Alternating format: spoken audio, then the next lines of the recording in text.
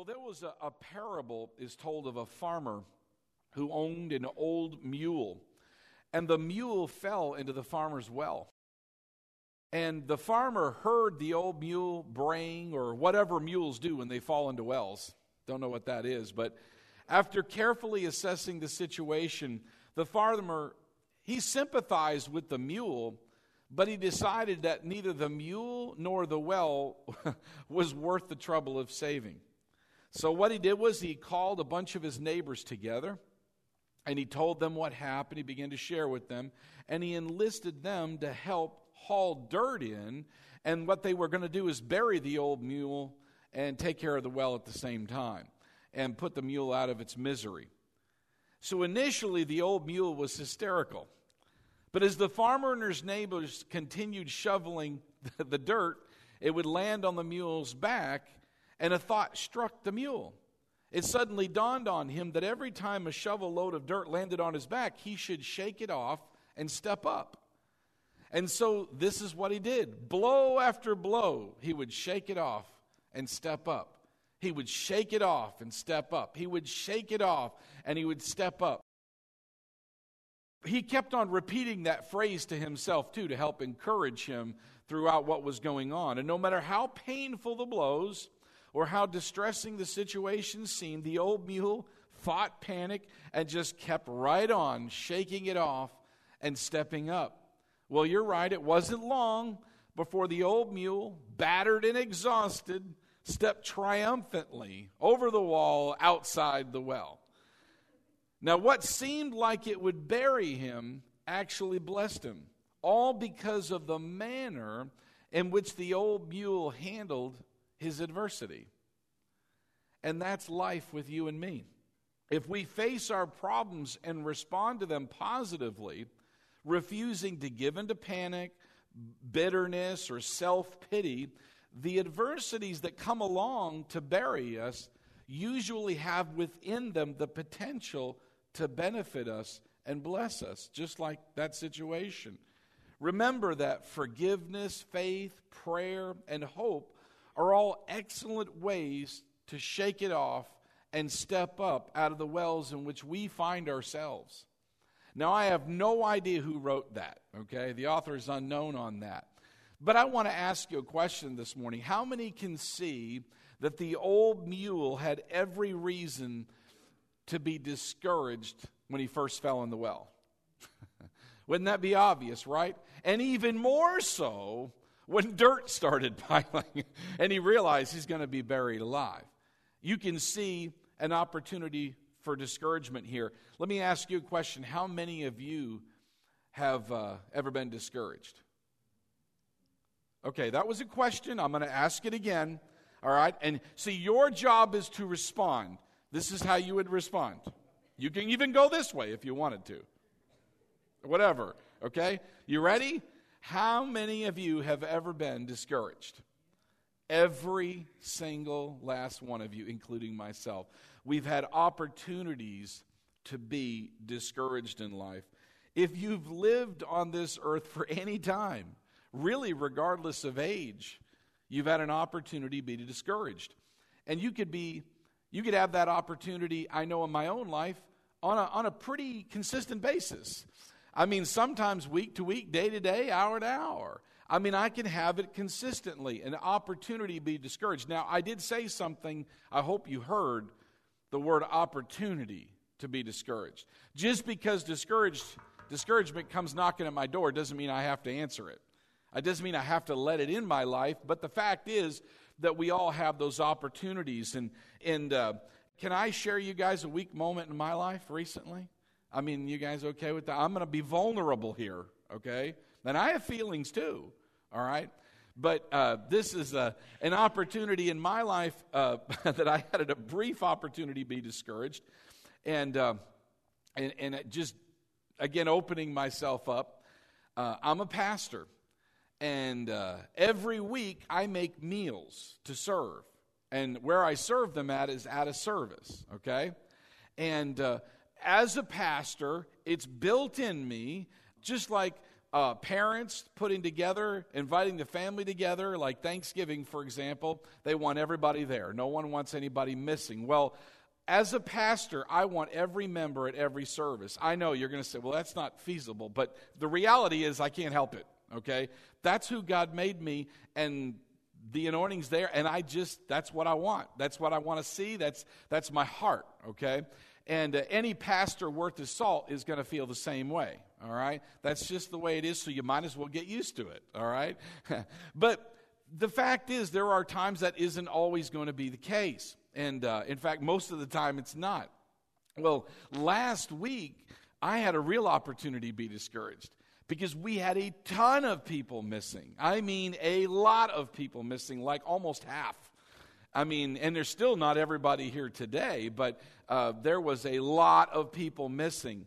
And in the process of that, and by the way, they all, I'm sure, had very good reasons to. But what happened to me and how it affected me was the devil began whispering in my ear, all right? Can you believe that? He actually messes with me. And the fact is that he began to say things like this to me. Look around. People don't want to come here. Maybe if your preaching was a little bit better.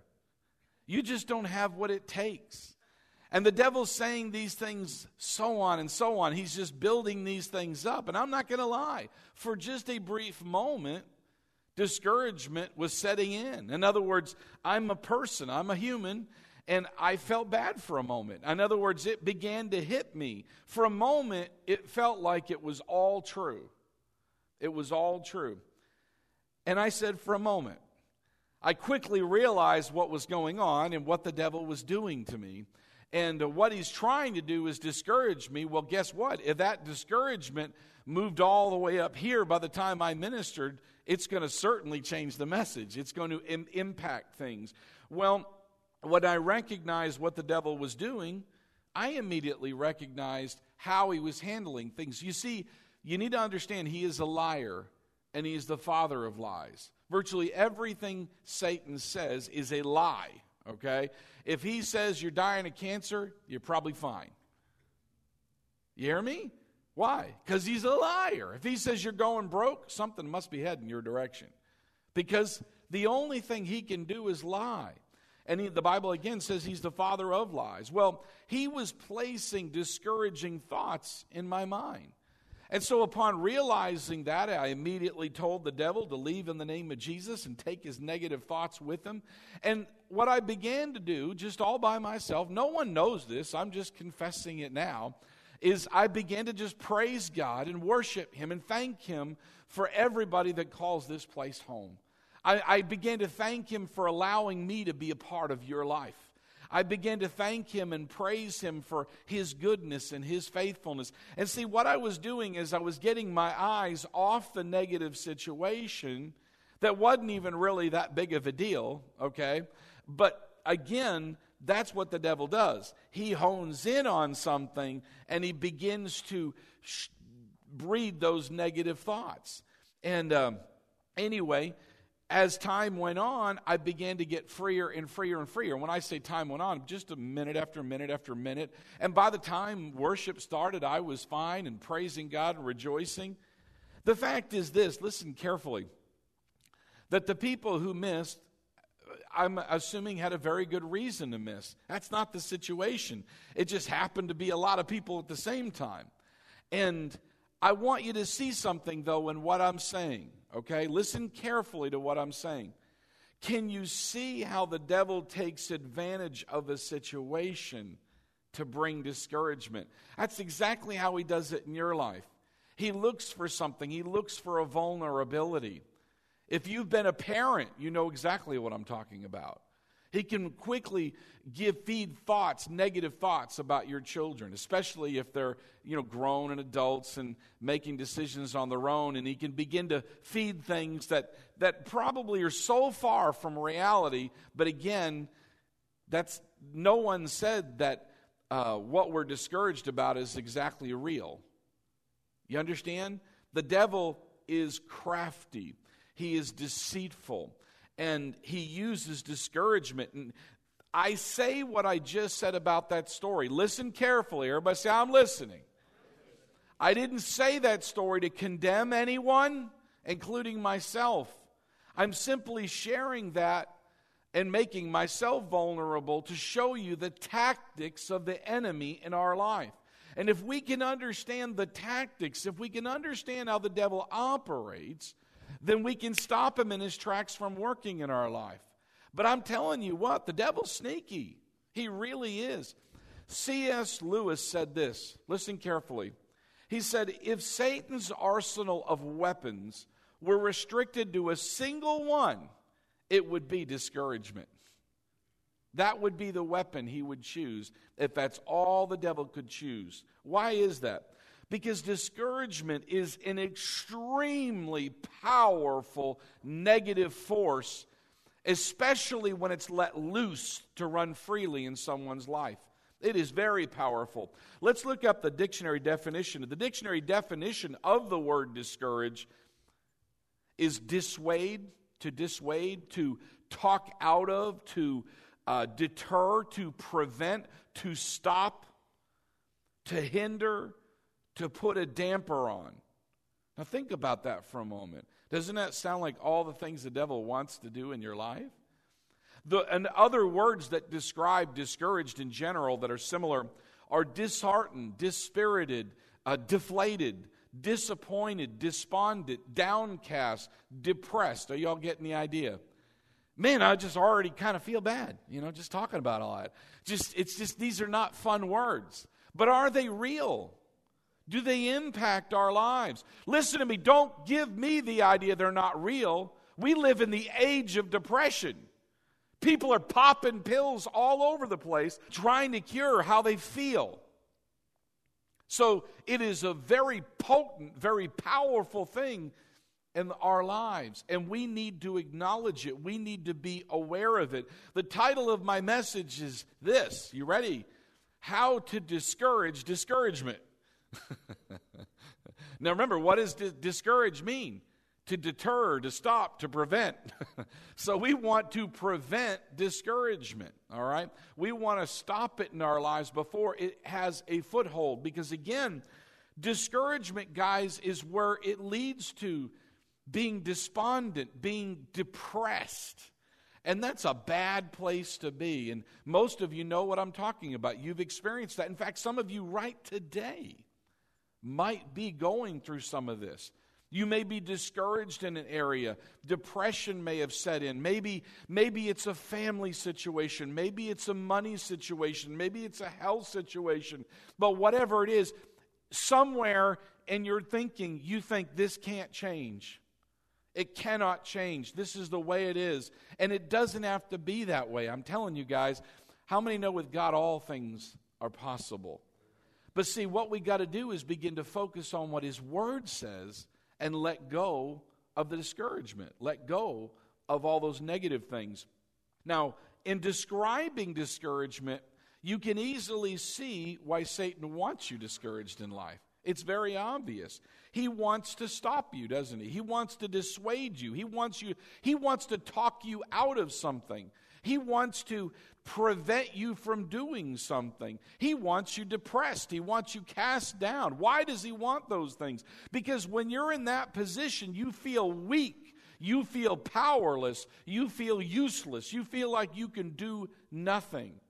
That's the state he wants you in. And you're off in a corner and you're not bothering anybody. That's exactly where the devil wants you. He wants you if he can't get rid of you in this life, then he'd rather you just sit in a corner not bothering anybody so he can continue what he wants to do. What does he want to do in our life? We went over this, remember? He wants to steal, kill, and destroy. He wants to run rampant in our lives. He wants to annihilate our lives. He wants to mess them up and screw them up. But I'm going to tell you this, and I say this, and it might shock some of you. What Satan does, he does very well. He's had a lot of practice. He's very good at what he does. Think about it. Doesn't he make you question God in your life? Right? Anybody ever hear question? Did God really say? Did God really? Isn't that sound familiar? Didn't he do that way back in the beginning in Genesis? Did God really say? Remember? He hasn't changed. See, he's had a lot of practice dealing with humans, and he knows us, and there's nothing new under the sun. So again, I'm not for the devil.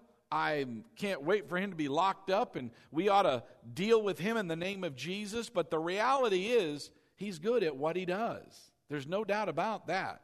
He is a force to be reckoned with. In other words, you can't just let him run loose in your life. You have to deal with him. How many of you would let rats run rampant in your home? Right? You deal with that. You'd say, I don't care what the cost. I'd sell the car if I have to, but I'm getting rid of these rats.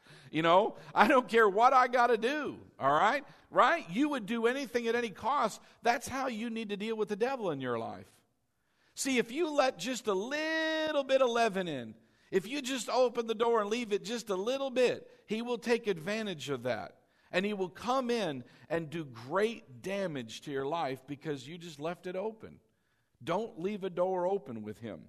The devil looks for weak spots in our life. Look with me on the screen here, 1 Peter 5:8 in the New Living. It says, stay alert, watch out for your great enemy, the devil. He prowls around like a roaring lion looking for someone to devour. Now, again, the word like a roaring lion. He is not a roaring lion, okay? If he's a lion, he's a toothless lion, all right? Listen to me, he's all bark but no bite, okay? He can growl, he can scare, but the reality is, did Jesus defeat the devil, right? He took the power of sin and death, the keys of death and hell. Listen to me, he's powerless in our life unless you give it to him, and that's what I'm talking about. Unless you open the door and allow him to operate in your life by deceit, by that craftiness, there's not much he can do. He can't just outright attack you and defeat you because Jesus already took care of that for us. But again, as I said, the devil's crafty and deceiving. You see, what he does is he looks for an area in your life where you're having problems. Anybody ever have problems in your life? I get loads of problems, okay? Loads of opportunities for problems, right? Listen to me say, well, Pastor, that's not very faith-like to say that. Listen to me. The reality is that's life, okay? It's life. Life happens, and problems happen. I didn't say I wasn't an overcomer, okay? I didn't say that that anything's going to beat me. I'm just saying the opportunities, the challenges are always there, always coming at us. And what the devil does is this. He looks quietly from a distance. My dog, she's I tell you what, I think she could hunt if we trained her right. But she's a little run of a dog, okay? What is she? Yeah, miniature pincher chihuahua. But she's a killer. And she'll sit there like a cat almost. You ever seen a cat going to sneak up on something real quietly, like a lion would? Well, my dog thinks that that's what she is. And she'll sit there way on the other side, and she can run fast. I mean, she's about as fast as a rabbit is running full blown. I mean, really fast. And she's sitting there, and she sees like a squirrel or a rabbit or a bird on the other side, and she just sits there, and she'll move a little bit. And she'll just do this, because you'll call, Carly. She won't even respond to you, because she's locked in. She's honed in. And then, sometimes Lisa and I will mess it up by saving the squirrel, saying, go! And that squirrel will run, and she'll go after that squirrel, and I missed again, The fact is, our dog has brought us rabbits, birds, I mean, you name it. I mean, the dog has caught several of them, and then eats part of it and leaves the rest, That's when you don't want to say, here, lick my face, here, be real cuddly, you mean animal, But the fact is this, much like the devil. And what I mean by that is, he looks for an area in your life where you're having problems, and he sneaks in very subtly so as not to draw attention to himself, and he begins his attack in your thought life. Everybody hear what I just said? What did I just say? Thought life. Everybody say thought life. In other words, your thinking. He's not just attacking your body. He's not doing something outright. He's coming in very subtly by injecting a thought. Ephesians chapter 6, if you were to look there, don't look there, but if you were to go in there, you would hear something called the fiery darts of the wicked one. I really do believe the fiery darts of the wicked one are thoughts. And he fires them, and somehow he can inject or get across a thought. How he does it, I don't know. Maybe he's whispering. There's some devil just whispering. I don't know. But the fact is, somehow he can inject the thought. Now, that doesn't mean that thought has to stay, does it? Can we deal with thoughts and say, no, I refuse that thought. I'm not going to think on that thought. But somehow he can inject these thoughts, and that's exactly what he does. His attack is in your thought life. He starts planting negative, doubt-filled thoughts that make you begin to question yourself. Just like he did with Eve back in Genesis 1. Did God really say? And you begin to question yourself. Did I really hear God, or was it just me? Anybody know what I'm talking about there? Did I really hear God, or was it just me? Right, Larry? He used to do that all the time. All the time he would question him. So he'd call me up, man, I just want to be sure I'm hearing God, and I would say, you're hearing God, just chill. It's the devil making you question it. But see, all of us know what I'm talking about, right? Or maybe God missed it by using me. Maybe it's just a mistake, Everything I do fails anyway. Anybody ever have a thought like that? No one's going to admit it, are you? Liar, liar, pants on fire.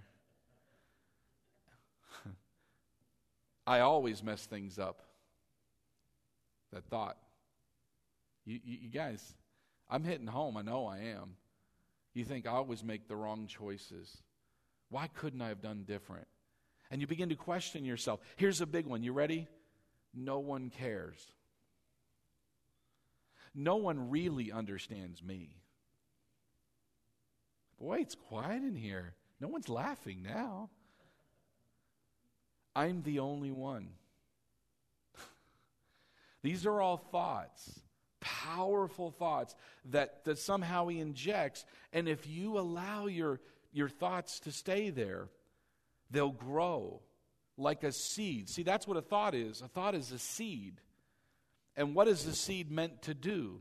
It's meant to be planted and grow roots and grow and develop. And eventually, before you know it, you could have a full-blown shrub in your head of thoughts that are negative, of thoughts that are hard to get rid of.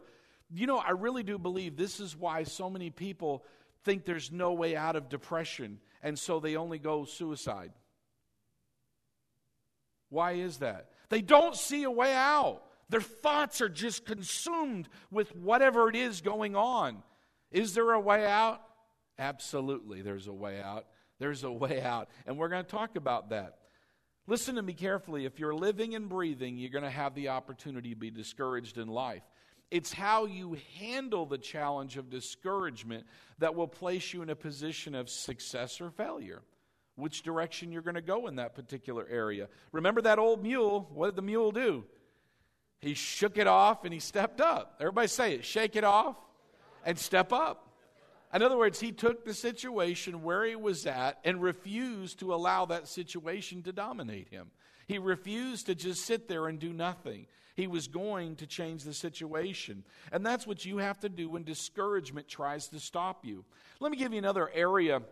Family. Everybody say family. Family is a funny thing. We all want it. We all want to be a part of it. But how many of you know, that can be the most stressful area of life, right? I mean, it's family is an odd thing. It is something so great, but at the same time can be so hard. It can be so difficult. And there are many challenges with family, especially if you got a good, strong family that tries to stick together, that does their best with the parents and the children and so on as they grow up. But it seems this, and most of you can relate, that those closest to us, the ones we love the most, can hurt us the most. Isn't it weird that way?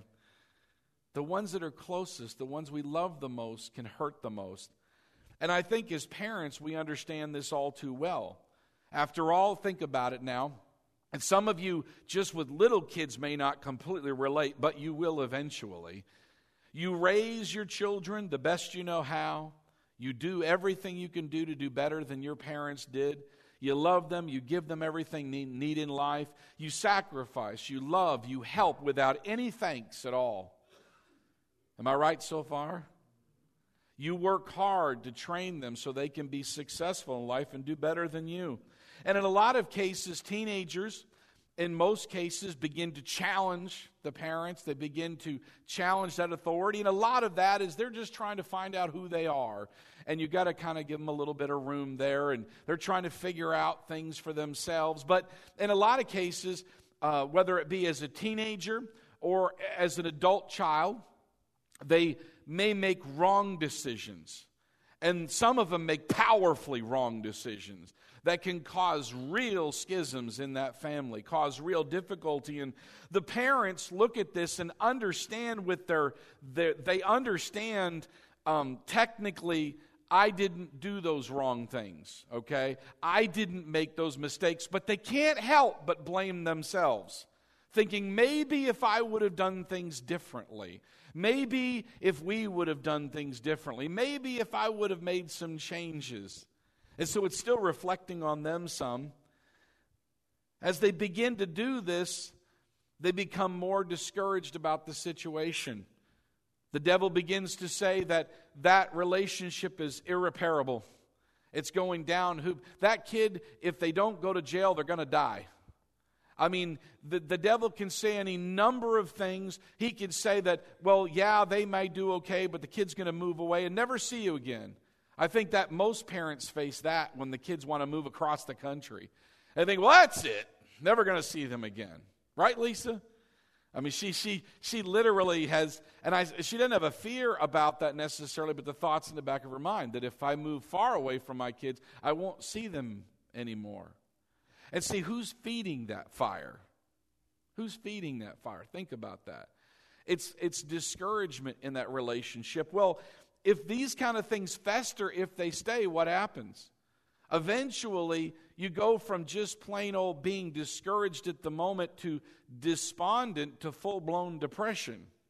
In other words, it literally begins to wreck life. It begins to suck all the joy out of everything. And it just creates this downward spiral. What I'm trying to say here is the scenario I just told you that far off? Or is it pretty realistic? A lot of families. And listen, every family, even the Cleavers, if you know who I'm talking about, would have real problems. You know the old expression, that the grass is always greener on the other side? Well, if you could sneak in the other side, you might be surprised. It's not as nice and sweet as you thought it was. I know a family I'm related to that always came off very nuclear, very tight, very everything wholesome and blah, blah, blah. But as time went on, and time reveals all things, if you just wait, it was not near that at all. It was corrupt and messed up and distorted and disturbed like everybody else. Everybody say, I'm normal. That's right, abnormal. Normal. Listen to me carefully. No one's perfect except the Lord Jesus Christ. We're just doing our best to act like Him. Amen. We're heading that direction. Listen to me. Even in my own life following the Lord, there have been many opportunities to quit because of discouragement. And I've been following Him a long time. You see, when we believe that God's gave us direction to do something, and we start heading towards that direction, believing that's what He wants to do, and we step out in faith and we start moving towards that, and things don't begin to turn out like we thought they would, and it begins to get harder and harder and harder, what tries to set in? Discouragement. And what's the discouragement trying to do? To stop you, to just get you to quit.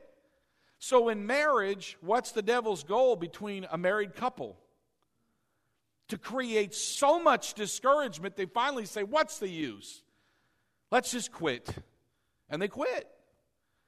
Or with their children, or with a money situation. They just say, oh, I'm just going to go bankrupt. I don't see any other way out. And they quit. See, that's the devil's goal, to get you to quit in life. How many of you know quitters don't have very good testimonies? Do they? I mean, none of you are going to go down to some financial guy who's failed at everything in life and living under a bridge right now and say, could you give me some financial wisdom? None of you are going to do that. You're going to go to the rich guy who's doing very well and get some information, right? Listen to me. I want you to think about it just for a moment when we consider discouragement. Let's use the Bible. Joseph. Everybody remember the story of Joseph, the dreamer? Remember? He has this dream. God deals with him, and it's fantastic, and he's all excited. Now, he probably shouldn't have spouted the dream everywhere, okay? But he's young. He's 17. He doesn't know any better. He's just hearing God and is excited, and he begins to share this dream. Well, his brothers and all of them weren't real happy about it, and neither was his dad, for that matter. And, anyway, most of you know the story. Basically, I'll just sum it up. The brothers, some of them want to kill him. Okay, but some of the brothers talked them out of killing him and said, let's just sell him as a slave. That's better. That's kind of messed up thinking, huh? For your own brothers. And anyway, they sell him as a slave. And he didn't do anything wrong.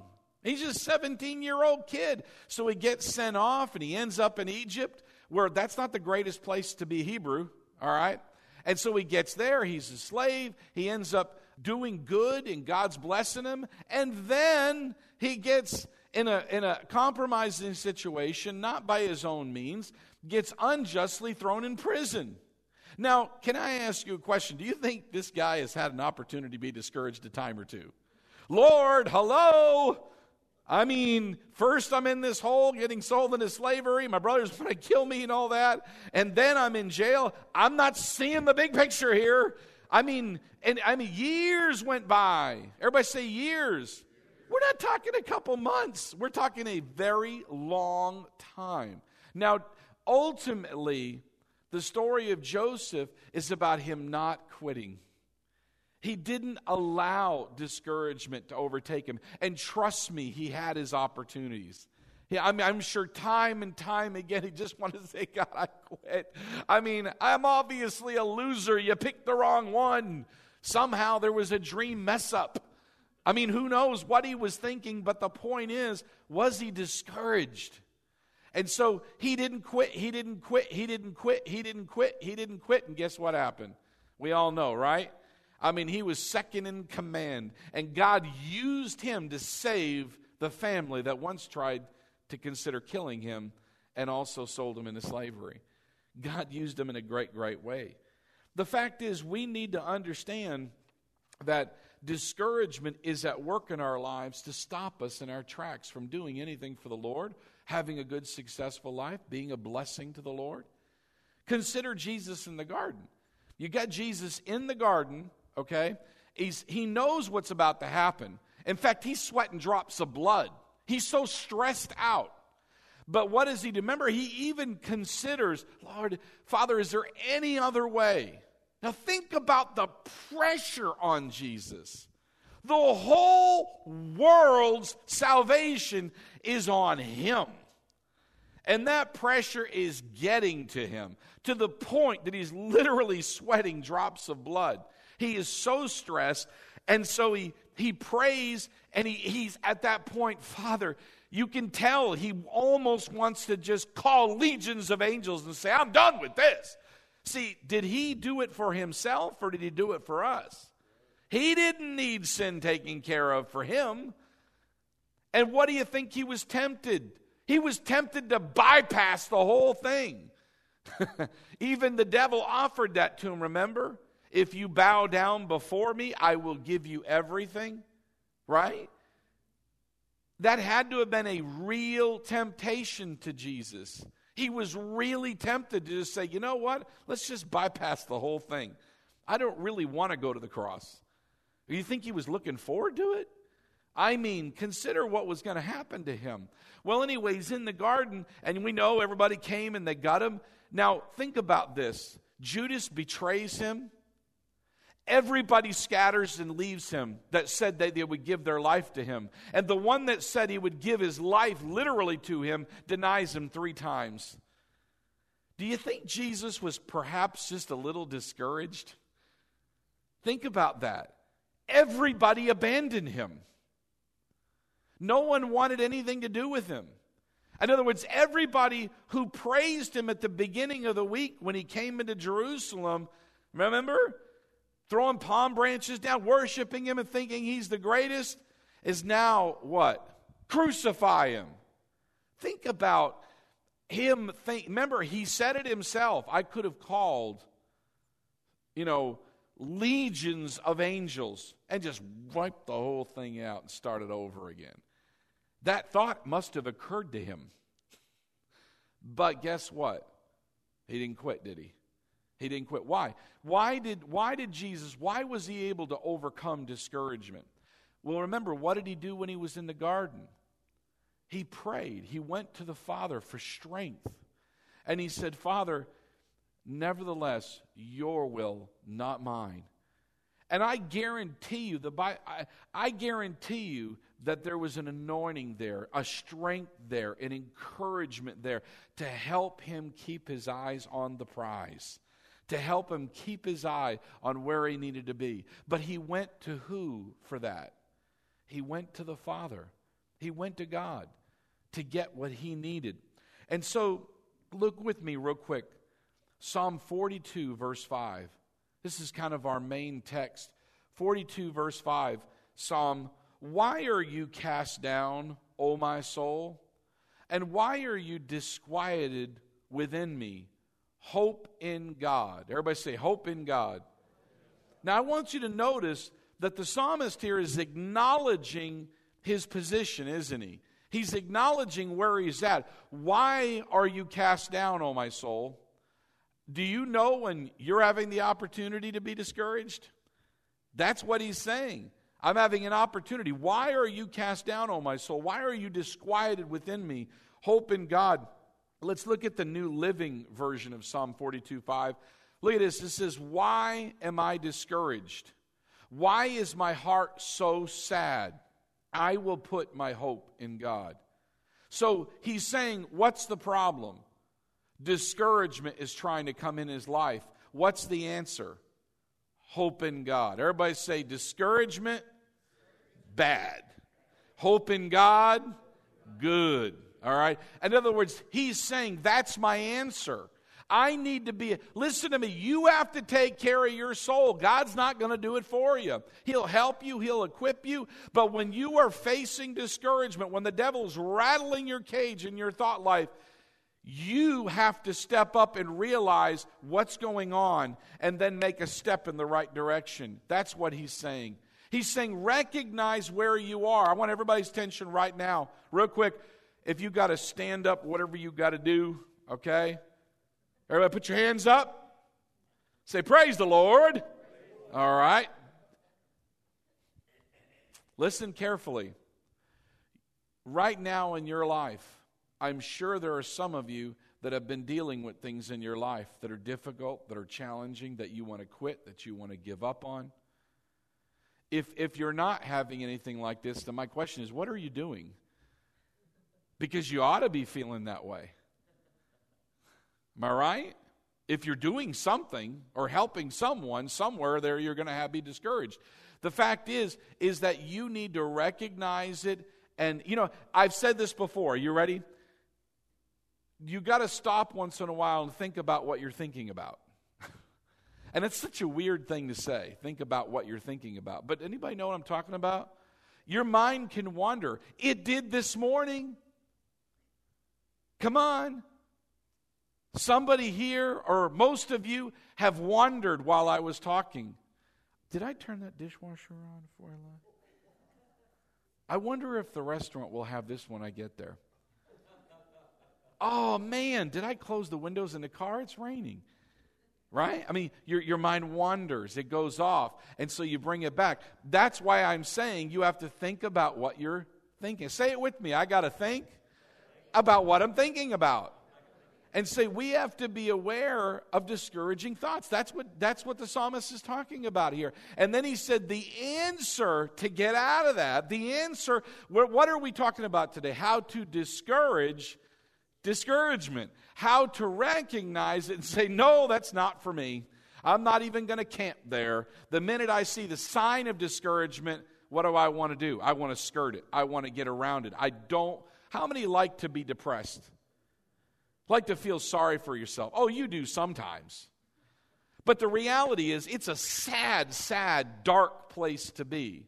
That's not what we want in our life. That's not what we're supposed to be about. We're supposed to love God, love others, and be a blessing and serve. Amen?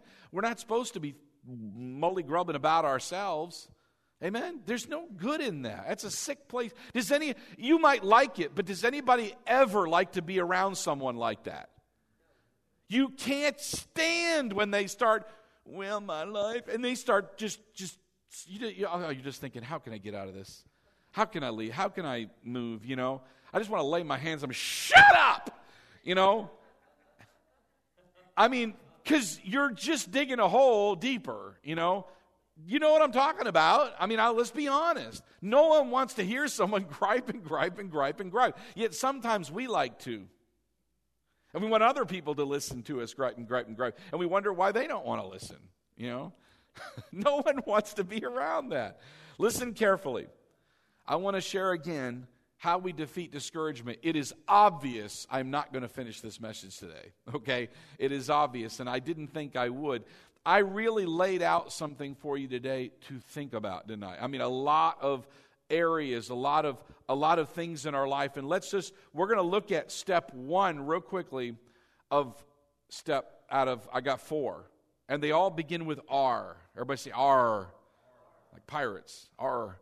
All right, now, the first step on defeating discouragement, how we get around it, or even if we're in the middle of it, you ready? Is return to the Lord. Return to the Lord.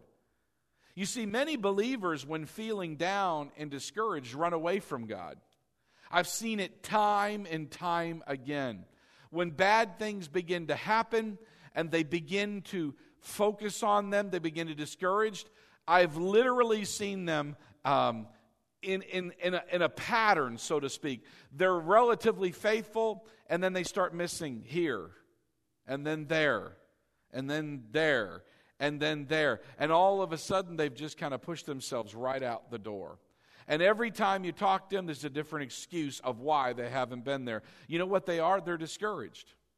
They're discouraged. They're fighting that challenge in their life. Whatever it is that's attacking them, whatever they're dealing with. The fact is this, Malachi chapter 3, verse 7, the latter part of the verse, I know it'll have the whole thing, but the latter part says, return unto me, and I will return unto you, says the Lord of hosts.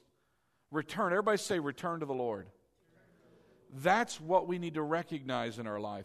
If we are depressed, if we are discouraged, you know what that says? Big red flag. I'm not fellowshipping with the Lord right now. Because there's no way you can fellowship and get in the presence of God and be discouraged. It's just not possible. In other words, what's in the presence of the Lord? Fullness of joy. Everybody say it, fullness of joy. That's what's in the presence of God. So what does it tell me that if you're filled with discouragement, what are you not in? You're not in the presence of God. That means you need to return to Him. You need to say, whoa, wake up. I haven't been spending time with the Lord. Now, last Sunday when I had that little blip, what was my answer to the discouragement? Remember, what did I tell you? I began to praise God and spend time in His presence for a little bit. That's what got me over that little thing. The fact is, what we need to do is this. Run to God when you're in a problem, not run away from Him. And I'm telling you, it is instinctive inside us, somehow in our flesh, that when problems start overtaking our life, we want to back up. We want to hide. We want to isolate ourselves. Why? Because maybe it makes us feel bad to hear good things. Maybe it's I don't want to hear it because I'm not supposed to be discouraged, even though I'm discouraged. Even though I'm depressed, I don't want to be reminded of it. We need to understand, I don't want that. I want to run to God. He's my help. Amen? When discouraged, again, many Christians drift away from the Lord. They begin to neglect prayer, God's word, church attendance, and so on. And that's exactly what the devil wants you to do. Remember, what does the devil want you to do? He wants you to isolate yourself. He wants you to separate yourself from your brothers and sisters in Christ. He wants you to separate yourself from anyone who will provide you good counsel in life. Now, why does he want that? Why does the devil want you separated? Think about this in the wild. Why would a lion want to see some small animal separated from the rest of the crew? Exactly. When you're alone and you're weak and you're hurting, you are easy prey for the enemy.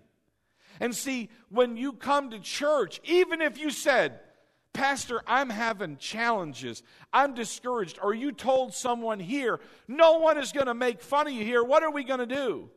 We're going to pray for them. We're going to help them. We're going to encourage them. But see, the devil doesn't want you getting that. Why? He wants to destroy you. He wants you isolated. He wants you by yourself. He wants you to have that pity party, and you're weak, and you're hurting, and you're vulnerable, and then he comes in for his attack. See, that we can't allow that. We need to stay inside the herd. We're in the herd, the lion ain't going to come attack the weak one in the middle of it, right?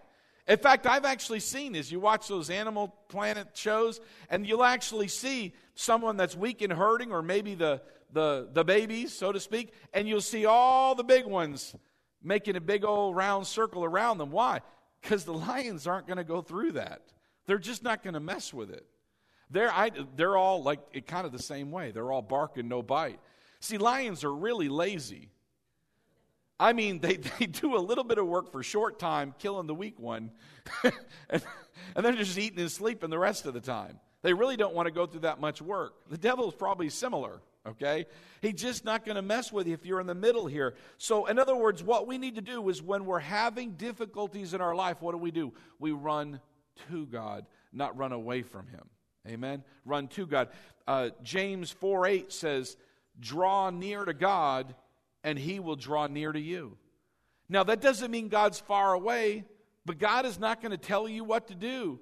In other words, if you have been disobedient and you have walked away from Him, His loving arms are there and waiting for you, but He will not force His way back into your life. You'll have to draw near to Him. You just make one little inch step towards Him, I guarantee He's right there. Amen? That is our God. Does God love us? Does He care for us? Just read Psalm 23. Read Psalm 91 and you get a picture of our God. That's what He wants for us. He wants to protect us. He wants to keep us. He just won't make us. What we need to do is say no to discouragement by running to the Lord. Remember, shake it off, step up. Don't allow yourself to stay there. Don't allow yourself to have that pity party. Press in. Matthew 11:28. I love this in this translation. Then Jesus said, come to me, all you who are weary and carry heavy burdens, and I will give you rest. So where do we go when we're going through hard times? Everybody say, go to Jesus. Say it again like you mean it. Go to Jesus.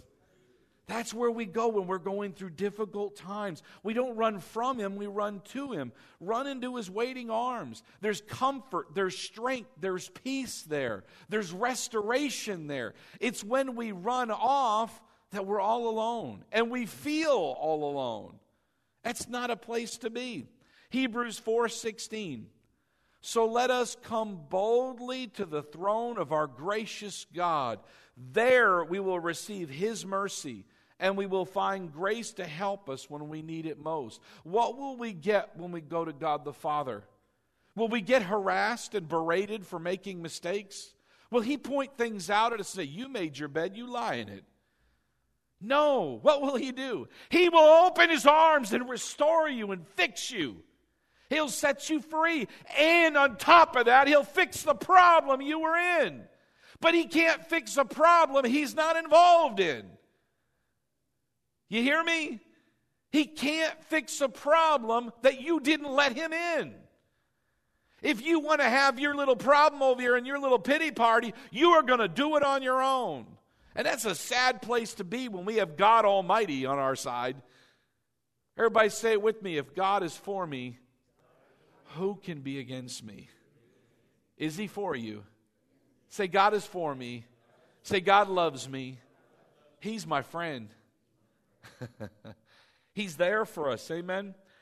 So what we need to do when we find ourselves in that discouraging moment, when we find ourselves where we're facing challenges, when we find ourselves and our thoughts in this depressed state that's trying to, again, stop us from moving forward, no matter what it might be, whether it be something God told you to do, or whether it be a situation between spouses, or whether it be your children, or whether it be a financial problem, or whether it be a health problem, take that problem, take that situation, and go to the Lord, and get the strength to deal with it. Get the wisdom, get the knowledge. How many know God knows more than you? He knows more than you, and he wants to help you in that situation, but he can't do it if you don't give it to him, if you don't go to him. But if you go to him, I promise you, he will not berate you. He will welcome you. He will say, yeah, let me help you. Just no different than when my kids were little, maybe 5 or 6 years old, and they were struggling at putting something together. And now when they first opened that present, remember, I'd offer to help, and what would they say? It's mine. Stay away, Dad. I mean, so they'd sit there for however long, and they're not getting anywhere. I mean, they got 2 things, and they're all up, wherever. Finally, I'd come by, and they'd ask me if I could help. And so I sat down, and I helped them. I didn't berate them. I didn't pick on them. I'd say, hey, listen, kid, you caused the problem. None of us are going to do that, right? Our Heavenly Father, is he not way better than we are? He is a gooder God. He is a good God. Amen? He's gooder than you. He's better than you. And he is going to just sit down and say, let me take care of that. How many know God can handle any problem we throw at him? But we're sitting there working so hard, and it's so heavy, and it's so difficult. Why are we doing that? When all we have to do is, listen, pride is a problem. I can do it on my own. My 5-year-old would say the same thing. I can do it on my own. You can even tie your shoes. And yet, that's how the Lord looks at us. I heard a preacher the other day say this. Listen carefully. He said this. He said, on your best day, on your smartest day, on the day that you knew more about one subject than maybe any 10 people on the planet, meaning that the 10 greatest minds, you wouldn't impress God. Would you? Does he know everything about everything about everything? What I'm trying to say is, he is so big, he is so great, he is so mighty. Why are we working so hard? Why don't we let him in our life and let him work? Amen?